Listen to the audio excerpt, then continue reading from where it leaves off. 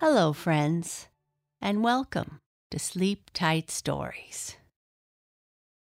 In this story, a new white pig comes to the farm, and all the small pigs are curious about her.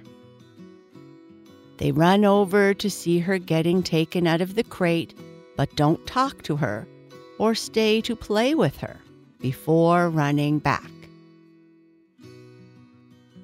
After a while, they call to the white pig and then go over to play with her and make friends. The Lonely Little Pig.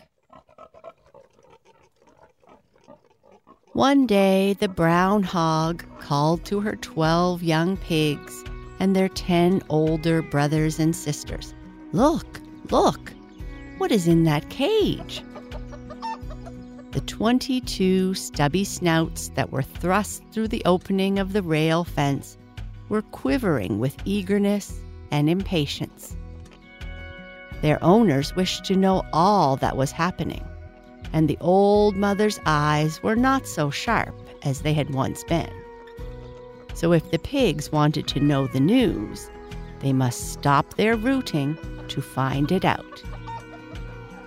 Bits of the soft brown earth clung to their snouts and trembled as they breathed.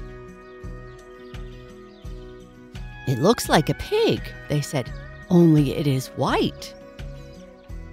"It is a pig, then," grunted their mother, as she lay in the shade of an oak tree. "There are white pigs, brown pigs, black pigs, and mixtures of brown and black. No matter the color, we are all pigs.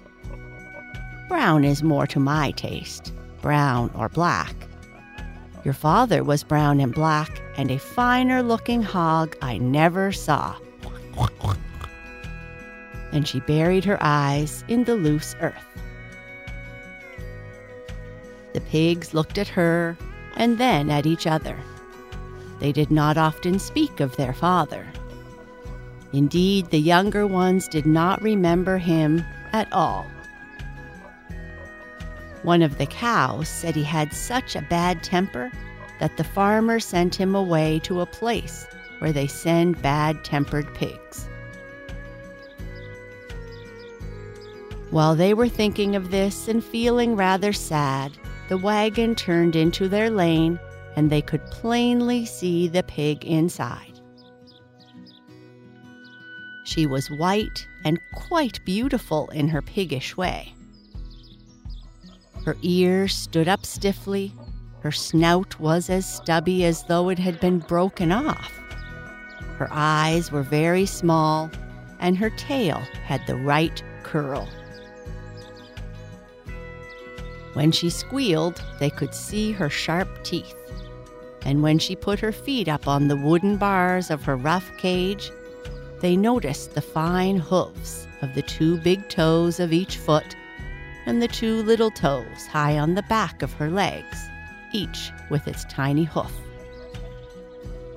She was riding in great style, and it is no wonder that the 22 brown pigs with black spots and black feet opened their eyes very wide. They did not know that the farmer brought her in this way because he was in a hurry, and pigs will not move quickly when the farmers want them to. "She's coming here," the brown pigs cried. "Oh, Mother, she's coming here." "We're going to see the men take her out of the box." The older hog grunted and staggered to her feet to go with them. But she was big and slow, so that by the time she was fairly standing, they were far down the field and running helter-skelter by the side of the fence. As she stared dully after them, she could see the 22 curly tails bobbing along, and she heard the soft patter of 88 sharp little double hoofs on the earth. She grunted, "I am too late to go. Never mind. They will tell me all about it, and I can take a nap. I haven't slept enough today, and I need a rest." Just as the mother hog lay down again, the men lifted the white pig from the wagon, cage and all.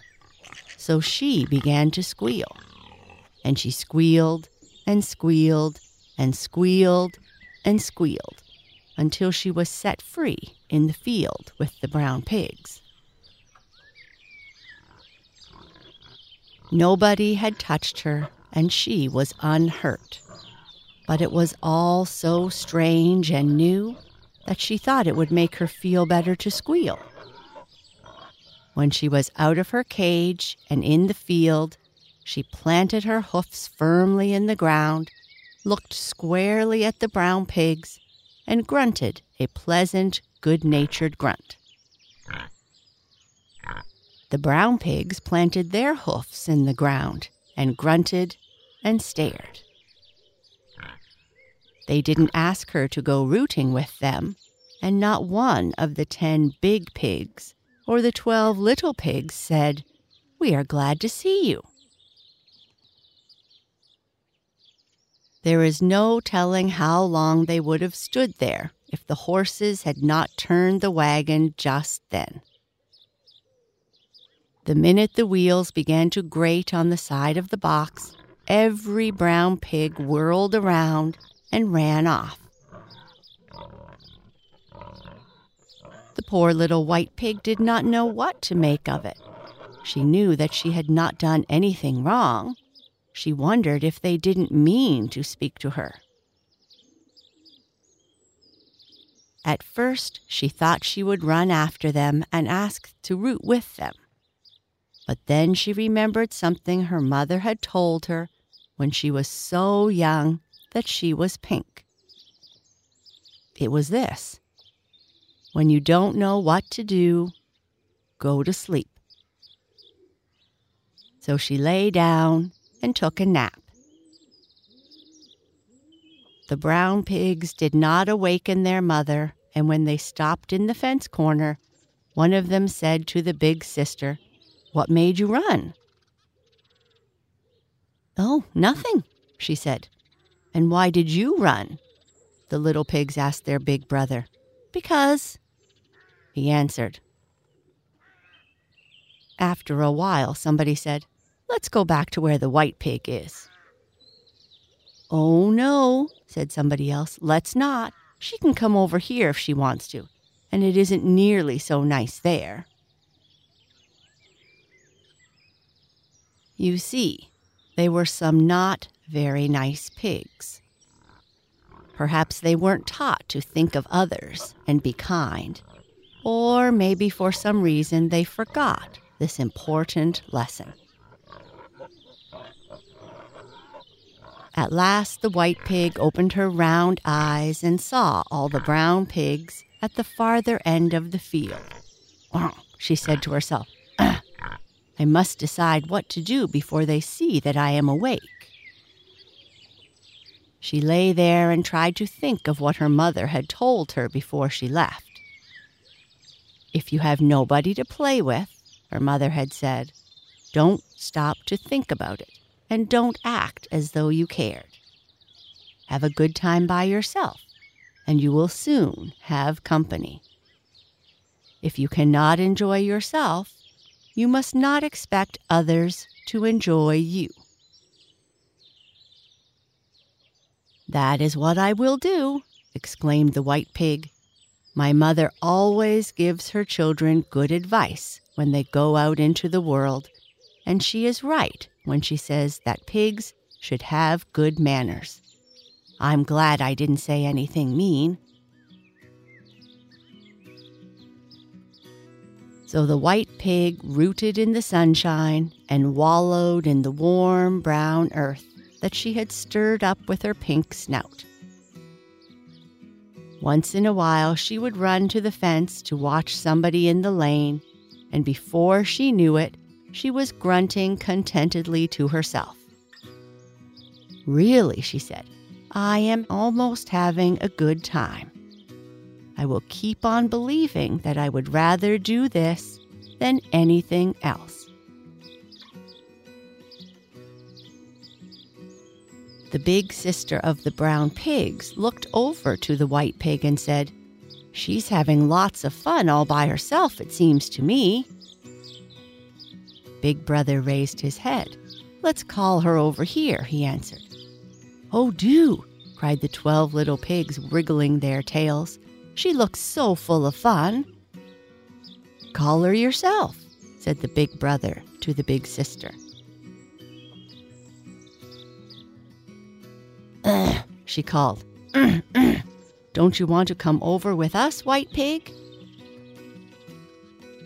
You can imagine how the white pig felt when she heard this, how her small eyes twinkled and the corners of her mouth turned up more than ever. She called back, "I'm having too good a time here to leave my rooting ground. Won't you come over here?" "Come on," cried all the little pigs to each other. "Beat you there."